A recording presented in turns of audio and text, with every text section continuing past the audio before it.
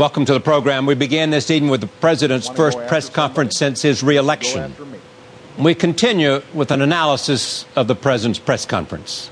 Yeah, I thought it was noteworthy at the press conference when he was talking about the kind of mandate that he thinks he has, and he said, I'm going to be a better second-term president than I was a first-term president, and that he's actually gone back and looked. He said, I know well the research about second-term presidents who tend to overreach, but he still did say, look, I have this mandate. The American people re-elected me to fight for the middle class, and you can tell that he hasn't said what he said when he was first elected, that we've heard him say.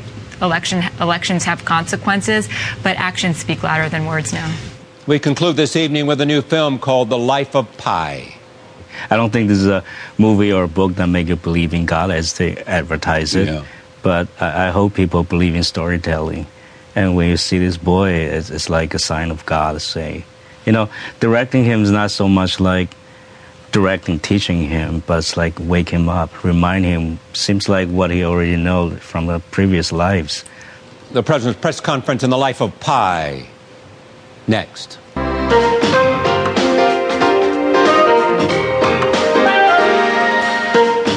our studios in New York City, this is Charlie Rose.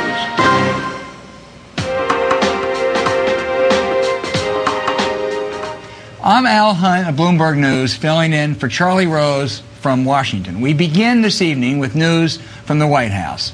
President Obama held his first press conference since his re-election. He delivered a brief opening statement emphasizing the need to avert the fiscal cliff set to take effect January 1st.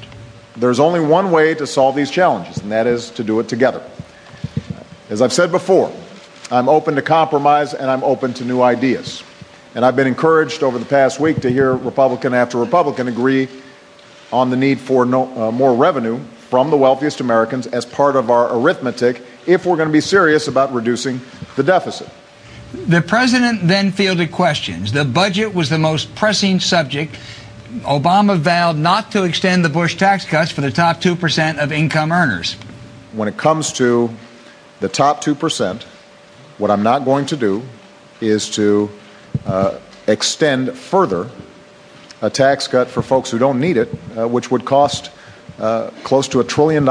And it's very difficult to see how you make up that $1 trillion, if we're serious about deficit reduction, just by closing loopholes and deductions. The math tends not to work.